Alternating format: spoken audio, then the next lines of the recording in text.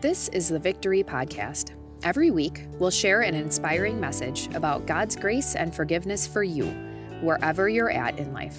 Your victory starts now. A section from John chapter 13, Jesus in the upper room. It was just before the Passover festival. Jesus knew that the hour had come for him to leave this world and to go to his Father. Having loved his own who were in the world, he loved them to the end. The evening meal was in progress, and the devil had already prompted Judas, the son of Simon Iscariot, to betray Jesus. Jesus knew that the Father put all things under his power and that he had come from God and was returning to God. So he got up from the meal, took off his outer clothing, and wrapped a towel around his waist. After that, he poured water into a basin and began to wash his disciples' feet, drying them with the towel that was wrapped around him.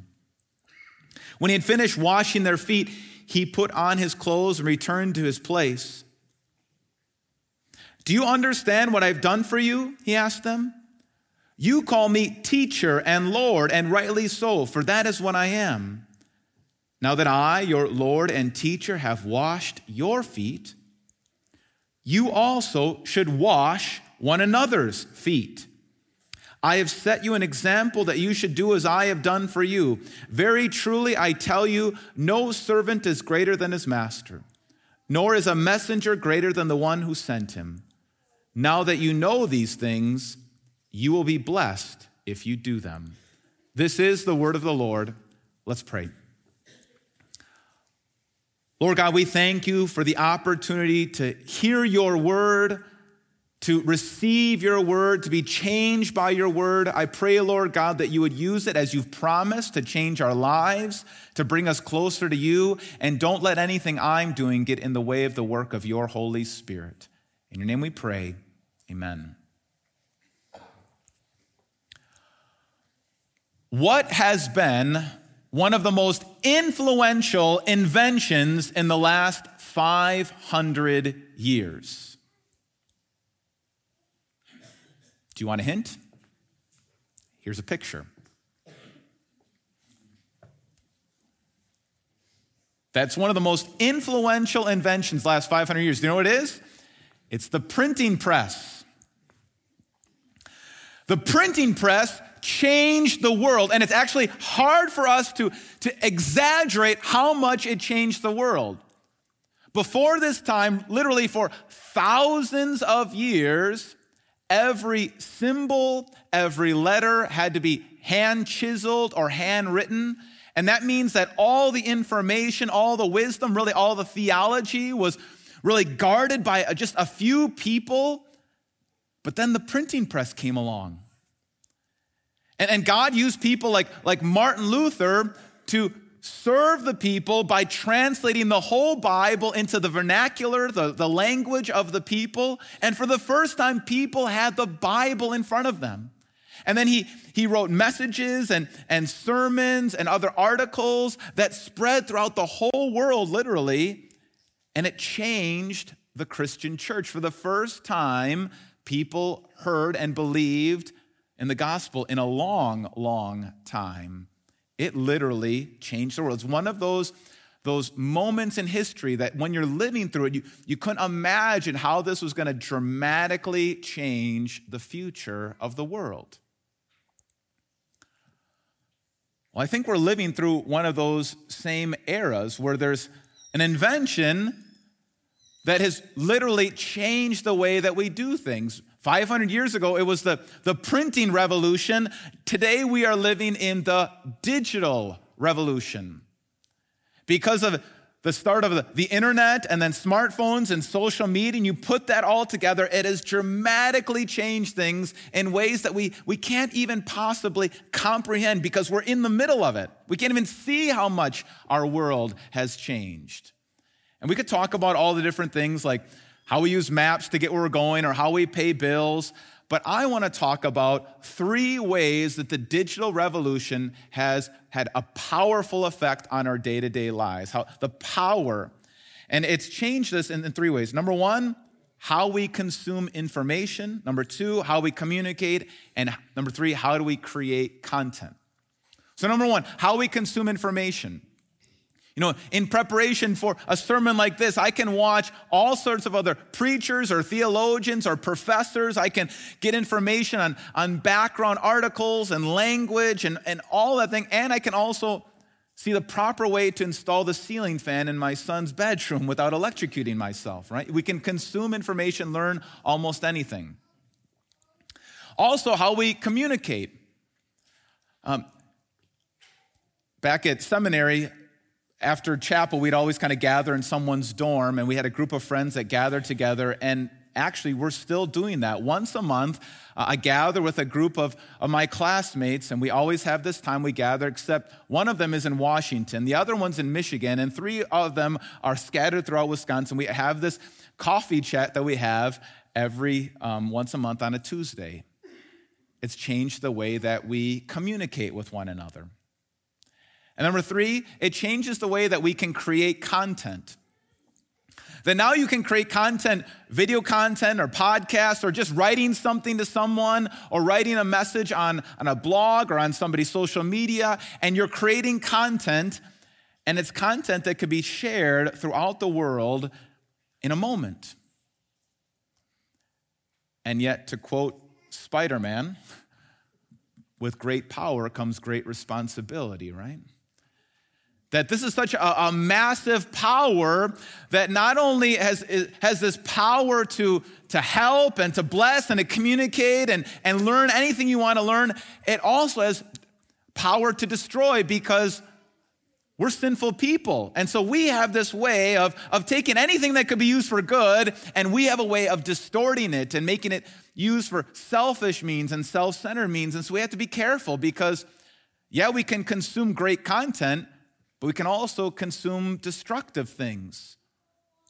That the rise of internet pornography inside and outside the church is astronomical.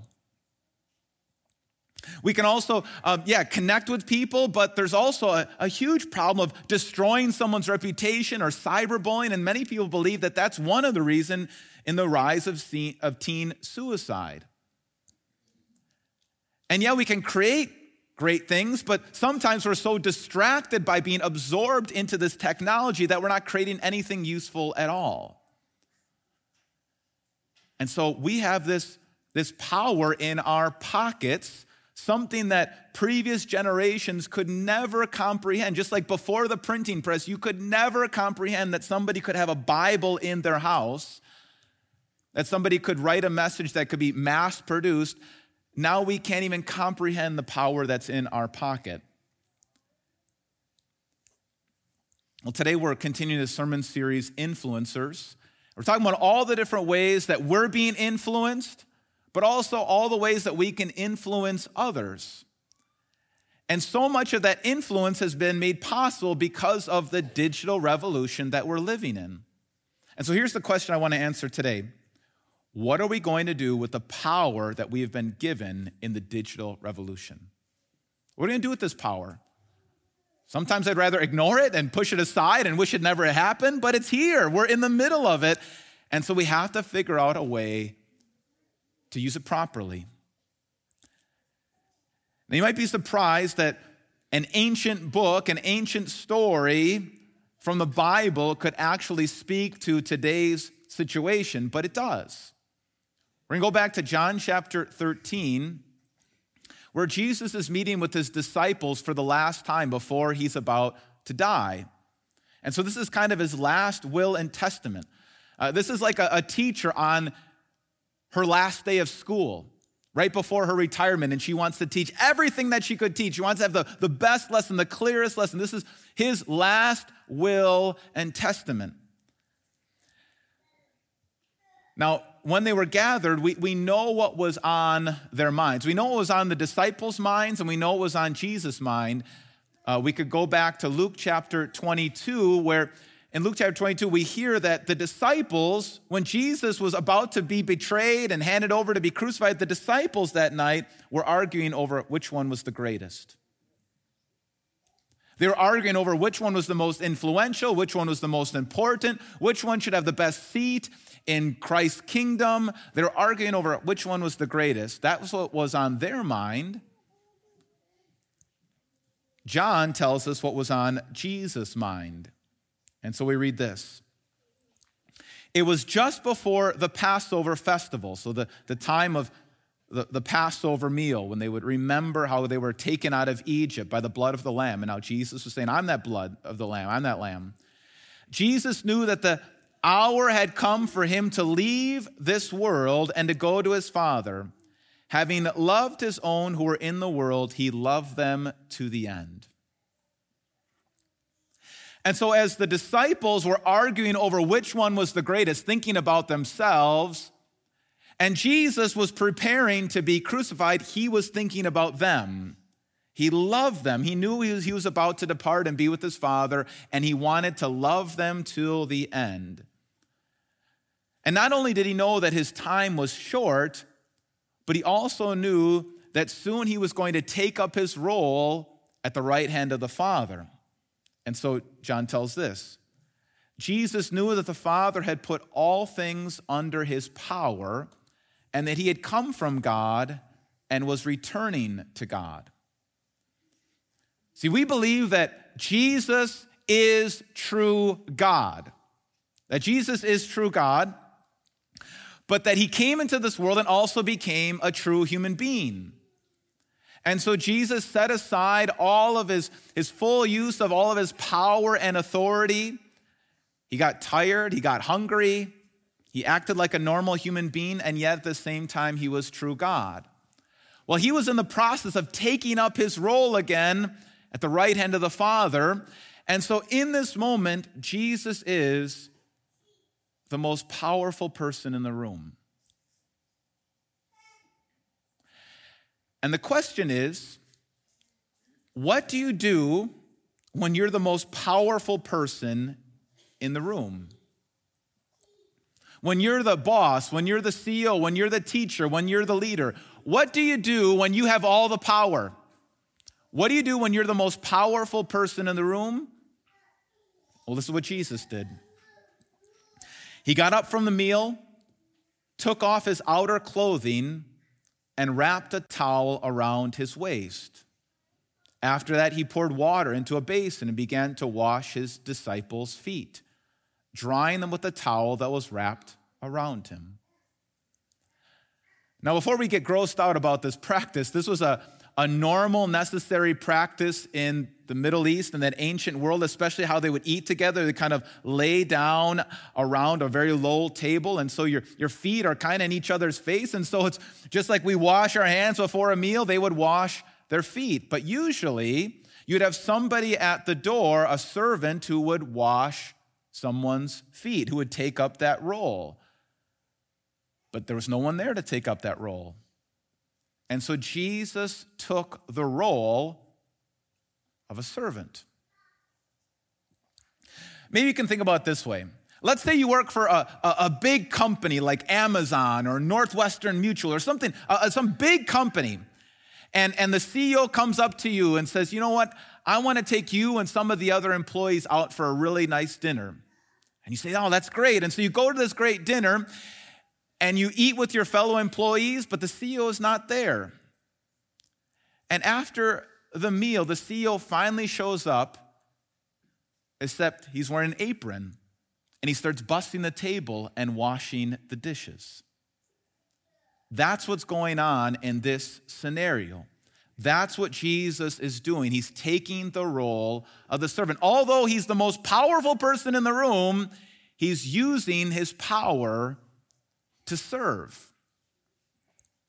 And he wants his disciples to understand what exactly he's trying to teach them through this illustration. He says, do you understand what I've done for you? Do you get what I'm trying to teach you? I'm not trying to be mysterious. I'm not trying to start a new ritual or a new sacrament. I really want to teach you something through this moment. Do you understand what I've done for you? He goes on, you call me teacher and Lord, and rightly so, for that is what I am. Now that I, your Lord and teacher, have washed your feet, you also should wash one another's feet. I have set you an example that you should do as I have done for you.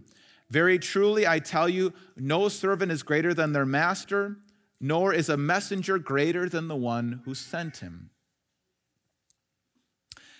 In that ancient culture, they would have rabbis or teachers, and a rabbi would have a group of disciples or followers, and they would follow him not just in a classroom setting like we're used to, but they would follow him wherever he went and just repeat the things that he's doing. And so Jesus is saying, I'm your rabbi. I'm your Lord and master. And so if you see me taking the role of a servant and getting down on my knees and washing people's feet, that's what you're supposed to do. Take the role of a servant.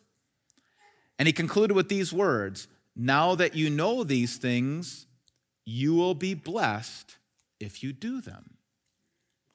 This is a teaching that we're not just supposed to hear with our ears, but we're to put in practice. Now, from what we know from early church history, it doesn't seem like the disciples or those who followed them in the first few centuries actually did much feet washing. They understood that Jesus was not just saying, literally, you need to stand by every door and wash feet. It was an idea about a whole way of life. That the whole way of life is one not about self-service, not one about how can I make life about me, but we're supposed to resist that selfish nature that we all have, resist our tendency to be turned inward and to take the role of a servant. And so here's what Jesus was trying to teach them and us. The Savior used his authority to serve. He used his power to serve. He leveraged the almighty power that he had in service to his disciples and to service to others. And again, this wasn't just some isolated incident. This wasn't just some snapshot in time. This was his whole way of life. In fact, this was the story of his life. He told his disciples in Mark chapter 10, for even the Son of Man did not come to be served, but to serve and give his life as a ransom for many. It wasn't just about washing people's feet. It was about delivering his whole life on behalf of us.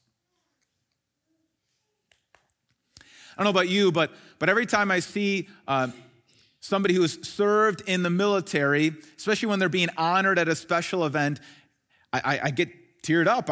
I'm moved by that because I can't believe, it's so hard to believe that someone that doesn't know me would be willing to serve our country to protect me. They don't even know anything about me, but they're willing to give up their life for me. That's incredible. But Jesus goes even farther. He does know me, and he does know you. And he knows those things that you have tried to hide and cover up. He knows everything about you. He knows everything about me, and he still gave up his life for us as a ransom, to buy us back to God, to pay for our guilt and shame, to make us forgiven children of God, to make us his disciples. And now he says, as my disciples, you do what I've done. Now make your life one of service. I've given you everything. You have everything you need. You're forgiven, loved, accepted. I'm going to take care of you. Now use your life in service to others. But what does this have to do with the digital revolution, right? What does this have to do with how I use my smartphone? I think it has a lot to do with it. When we consider this incredible, powerful device that is in our pockets, we have to ask ourselves, what am I going to do with this? Am I going to be consumed by it, or am I going to use it in service to others? In fact, I think that helps us answer our opening question. What are we going to do with the power that we've been given in the digital revolution? Leverage your power in service to others. Leverage your power in service to others. Just like 500 years ago when Martin Luther, he had this incredible gift of writing and speaking and understanding God's word and languages, and he leveraged the power of the printing press in service to God's people, and it literally changed the world. And now Jesus, he has all the power in the world, and he leverages that power in service to others. And I think that's what we are to do with the digital revolution. Leverage that power, not in self-service or just to stimulate yourself or please yourself or just for yourself, but in service to others. Because that's what we're supposed to do with our whole life, and so it'll be no different with this as well. So how can we do that? Well, I think there are at least 3 ways that we could leverage the power that we've been given in service to others. Number 1, follow godly and wise influencers. You're going to become the people you follow. And it's incredible that we can get information from all over. But what I've noticed, and people have been looking at this now, in the past, for better or worse, our children would ask their parents first, how do I do this? Or people would ask their teachers, or people would ask, and I think they still want to hear from their families, want to hear from their parents, but you would be amazed how so much information is getting directly to people, directly to teens, directly to young people, and they're learning on their own. They're looking at different influencers. They're following different people because all the information is at the end of their fingertips. And so you need to be wise on who you're following. All of us. These people could lead you to be more wise and godly and selfless and loving, or could be selfish and ungodly and lead you astray. And so be wise as to what you're consuming. Be wise as to what you're putting in your head and your heart. Because what you fill up your head and your heart, that's the kind of person you're going to become. And if you want to serve others, you got to be careful the kind of person you're going to become.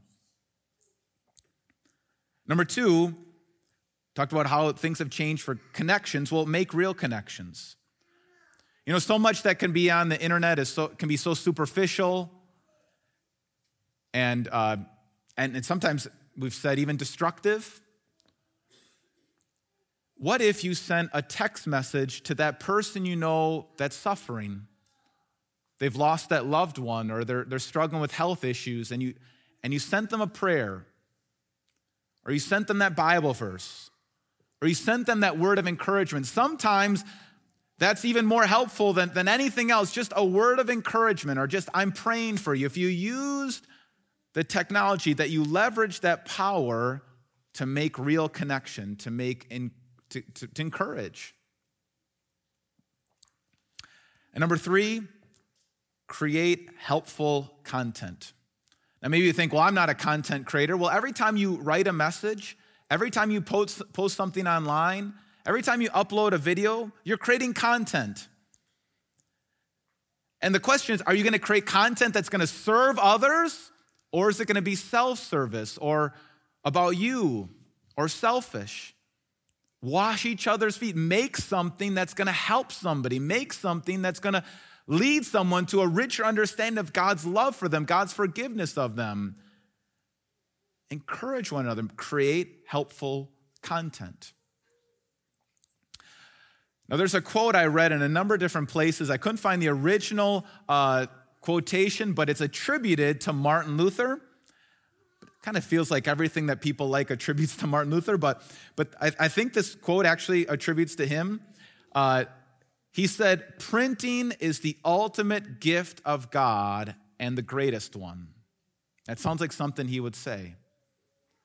The amount of the ability for him to be able to share the gospel with that many people and see the world changed, he saw that printing is one of the ultimate gifts of God and the greatest one. And I wonder if we could say something similar for some of the gifts that we've been given. Certainly we know all the destructive problems of the digital revolution, but there are so many blessings.